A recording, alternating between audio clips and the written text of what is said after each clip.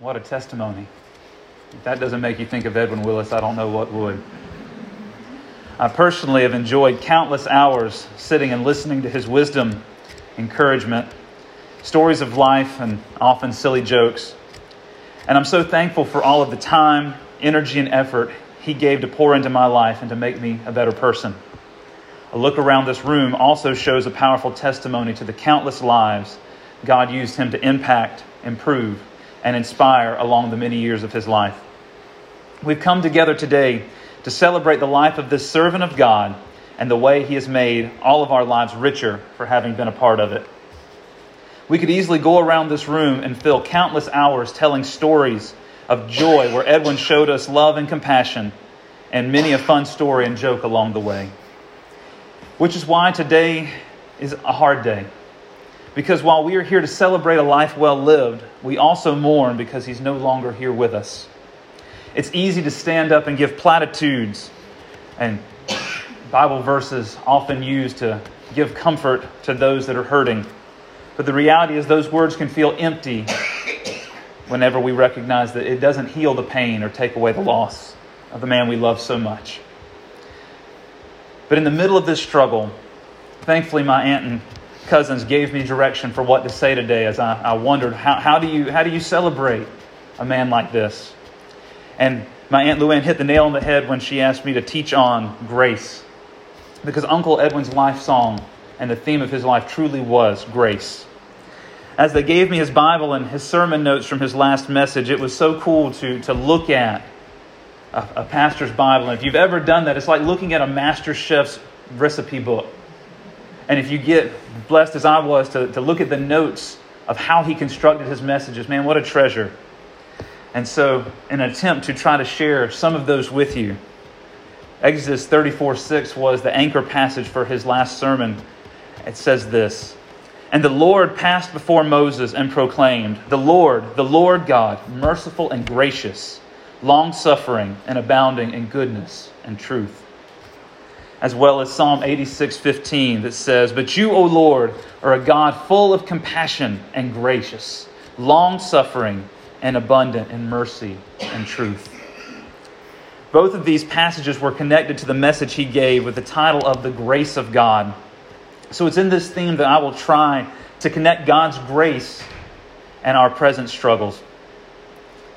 I asked the question, how can the grace of God give us comfort in the pain and in the mess of our sufferings and the life that we live? I found the answer in yet another highlighted passage in my Uncle Edwin's Bible. John 1:16 and 17 says, speaking of Jesus, "And his fullness we have all received, and grace for grace. For the law was given through Moses, but grace and truth came through Jesus Christ." So we see that while Moses gave the people the law, that in itself was not good enough. The Apostle James and the Apostle Paul warn us that the law is like a mirror that shows us that we're dirty, but can do nothing to cleanse us. This is why Jesus had to come with grace and truth to make a way to cleanse us from the spiritual dirt of our disobedience. But what does this grace look like? How can we recognize what grace actually is? You see, grace is God's declaration over our condemnation. It's God's declaration over our condemnation. What does this mean? Let me give you an example. When I was in graduate school, bless Uncle Edwin for helping me through, I mistakenly wrote a book review for a class using the wrong book. A few days later, I got my paper back from my professor with a note on it that said, "This is a great paper, but it's from the wrong book." Next to this note was a large 0F. I was not only upset over the mistake, but also extremely concerned because this paper counted over 33% of my grade. In my panic, I took the afternoon off of work, rushed home, skimmed over the right book, wrote another paper, submitted it with a note explaining my mix-up. After a few anxious days of waiting, I received this message back from my professor. It simply said on the note, "This is what grace looks like. Remember it the next time someone asks it of you." Next to that note was a 100A. My professor had shown me incredible grace that I did not deserve. I deserved the F. I deserved the 0. That's what I had earned from my actions. But his grace was a declaration of forgiveness in the middle of my condemnation. And it's a lesson that I still remember all these years later. You see, grace is nice when we're the ones who need it. Grace sounds great when we're asking it of other people, but when we have to give it to others, how difficult that can be. But it's wonderful that we can get the example of Jesus that knows how to give us grace even when we don't deserve it. When we run in the freedom so far away from God and we come back home time and time again. And just as Uncle Edwin showed us from his notes that, man, the perfect example of grace is found in Jesus. As I was praying over this topic and where to go with it, my mind kept going back to the Samaritan woman that Jesus met at the well. And we find this in the Gospel of John chapter 4. In this familiar passage, we find Jesus traveling back home to Galilee. But unlike most Jews, he traveled through the region of Samaria rather than around it. Many Jews, because they hated the Samaritans, would walk many days around Samaria because they hated the Samaritans because they were not full Jews. You see, after the Israelites returned from captivity, there was a group that could not find their pedigree. They could not find their genealogy, and so they were misfits, outcasts, and were forced to live away from God, outside of the temple and outside of the community. And so the other Jews would travel around, but Jesus, in His grace, chose to travel through Samaria because He had a divine appointment. And as He traveled into Samaria, we pick up and we see this passage that we read 2,000 years later in John chapter 4, where it says, eventually He, Jesus, came to the Samaritan village of Sychar, near the field that Jacob gave his son Joseph. Jacob's well was there, and Jesus, tired from the long walk, sat wearily beside the well about noontime. Now that verse is very easy to skim right past to get to the meat of the story. But if we miss it, we'll miss the very first important part, is that we see Jesus first shows grace in His timing. At first glance, noon is not the right time to go to a well. If you've been in the Middle East, you know that the hottest time of day is noontime. When I was over there with the military, we regularly experienced temperatures in the 120s. You don't want to go draw water from a well to feed your animals and give water to your garden and take care of your family at noon. No, you get up in the morning at the first light of day. But this woman was hiding from community. She was hiding from her people that would see her and her life that she had lived and find her in shame. But Jesus, on purpose, chose to meet her right where she was in God's perfect timing. Jesus easily could have taken a break, but He had a divine appointment with her. In the same way, God gives us grace by showing up at just the right time when we need Him the most.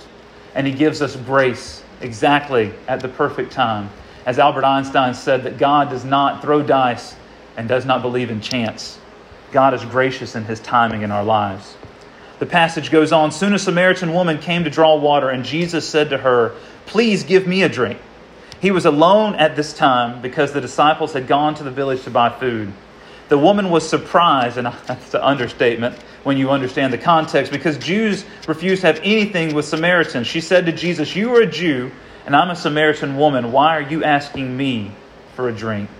And here Jesus sits, the creator of the universe, the one who speaks galaxies into existence, the one who gave sight to the blind, strength to the lame, and even raised Himself from the dead.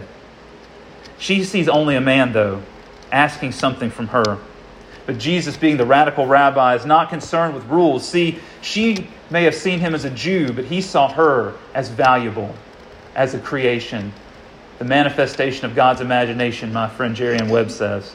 And God not only showed her grace through Jesus in His timing, but also in His position. You see, Jesus was a man in the middle of Middle Eastern culture. He had every right of that day to treat her like property. And like I said, if you go to the Middle East today, you'll still see women treated far below the value that God gave them.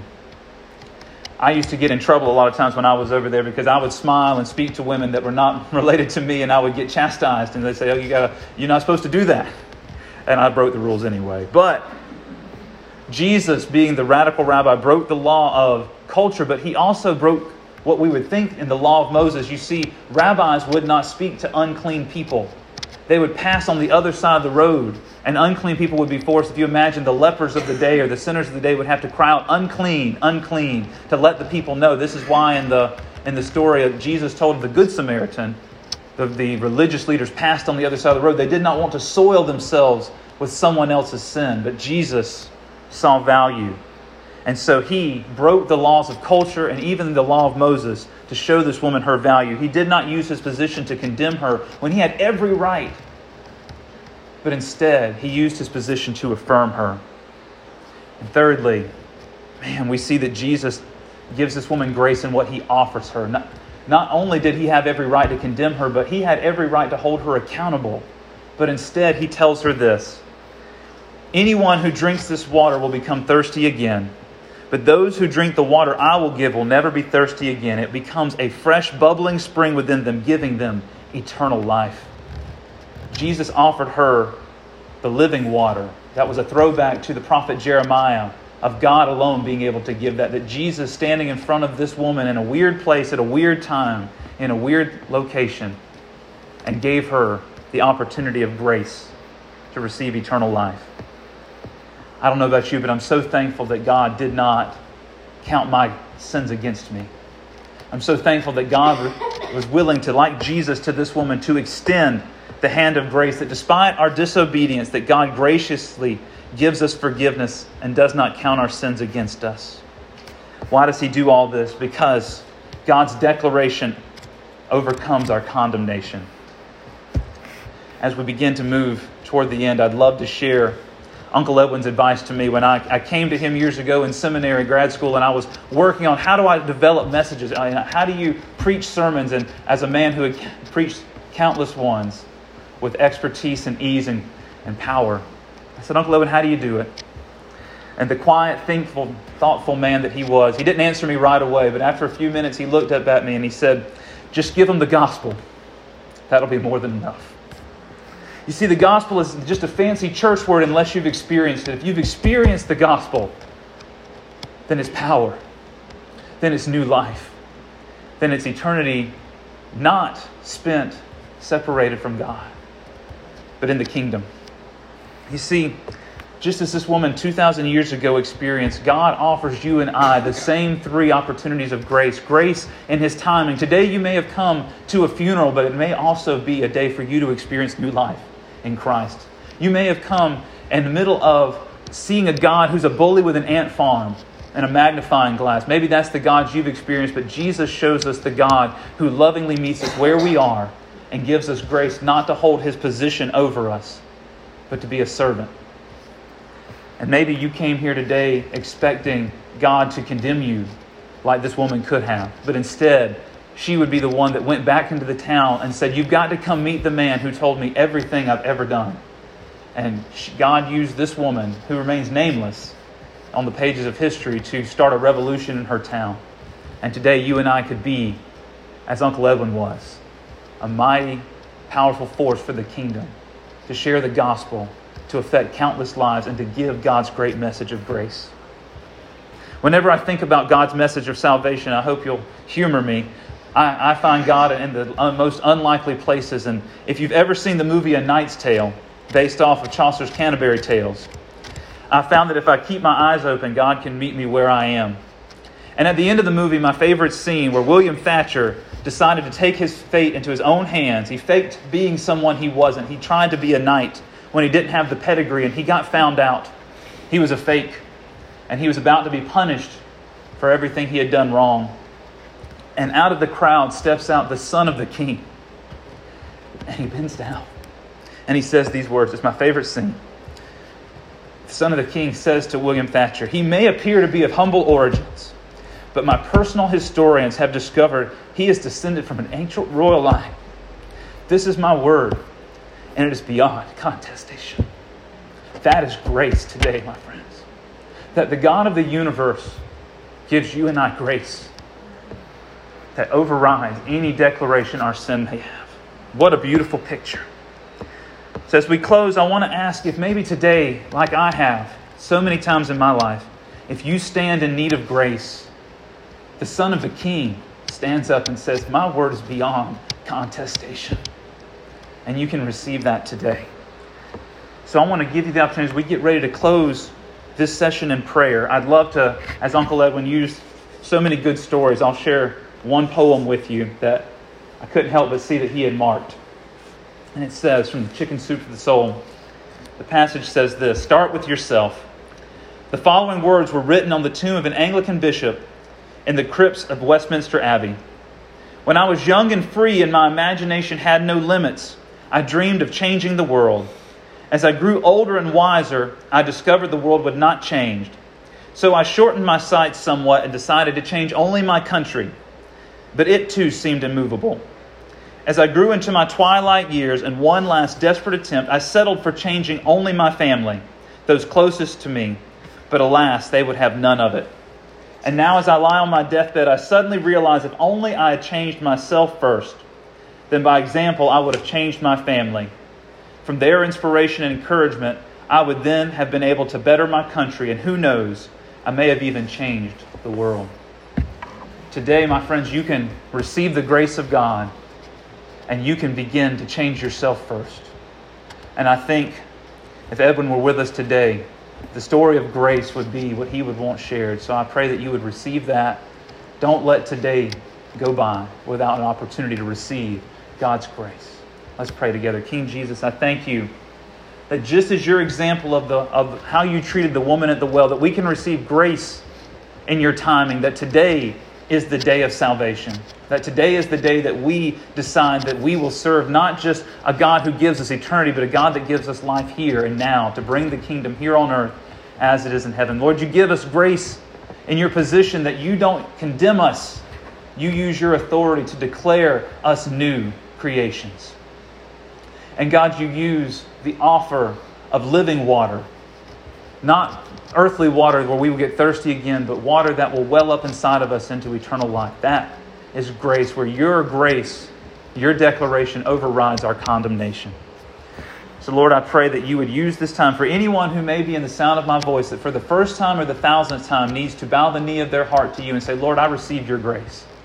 Lord, like the Son of the King in that movie, declare over me that I am someone that I wasn't originally, because your declaration overrides my condemnation. So God, I pray over this time a blessing, and that we would begin to be inspired by our good and loving father, husband, uncle, brother, and friend to live a life of grace that gives you honor. Amen. As we transition from this time, I'd love to invite anyone up that would like to share a story or a memory about Edwin at this time to celebrate his life together. If you would love to, please come up and share.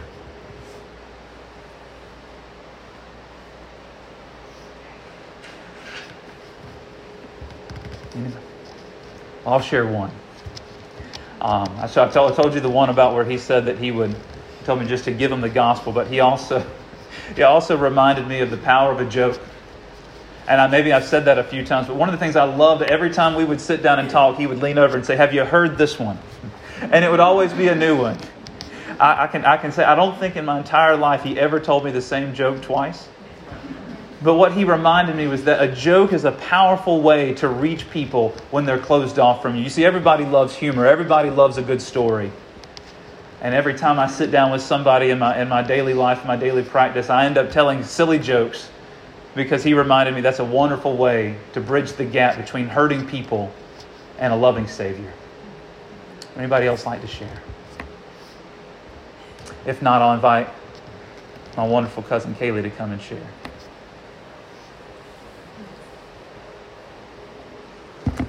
Hello, everyone. I'm Kaylee Willis, and I'm Brady's wife.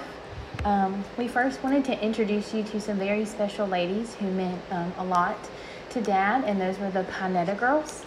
So I just have their names here.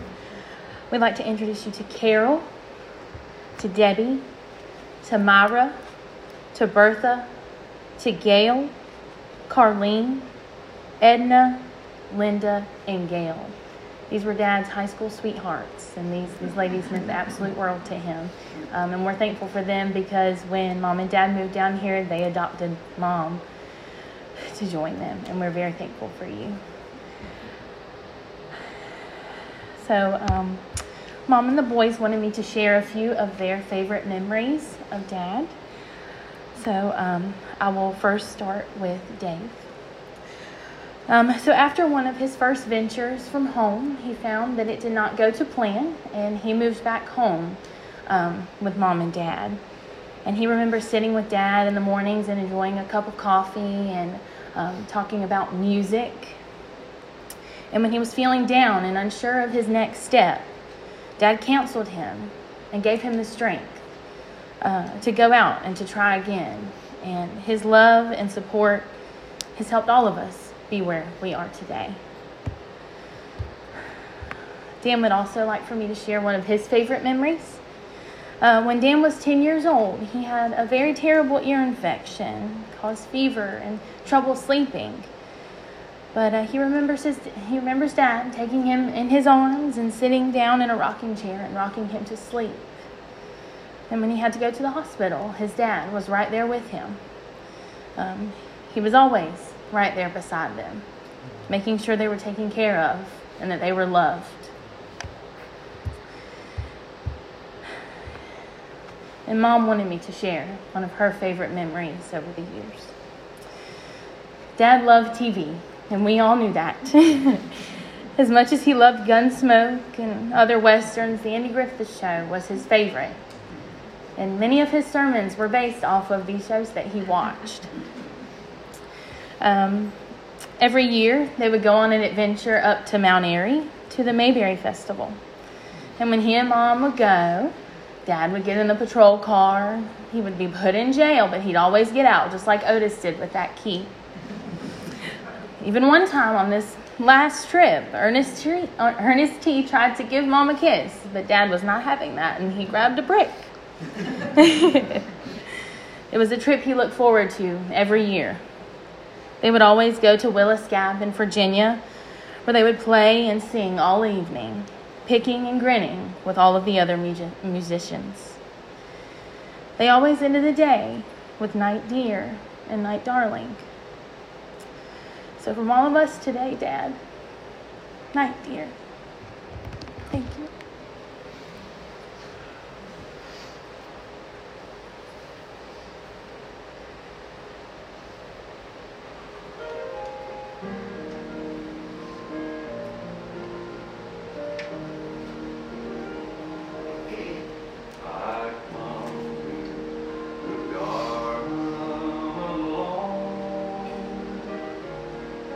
While the dew is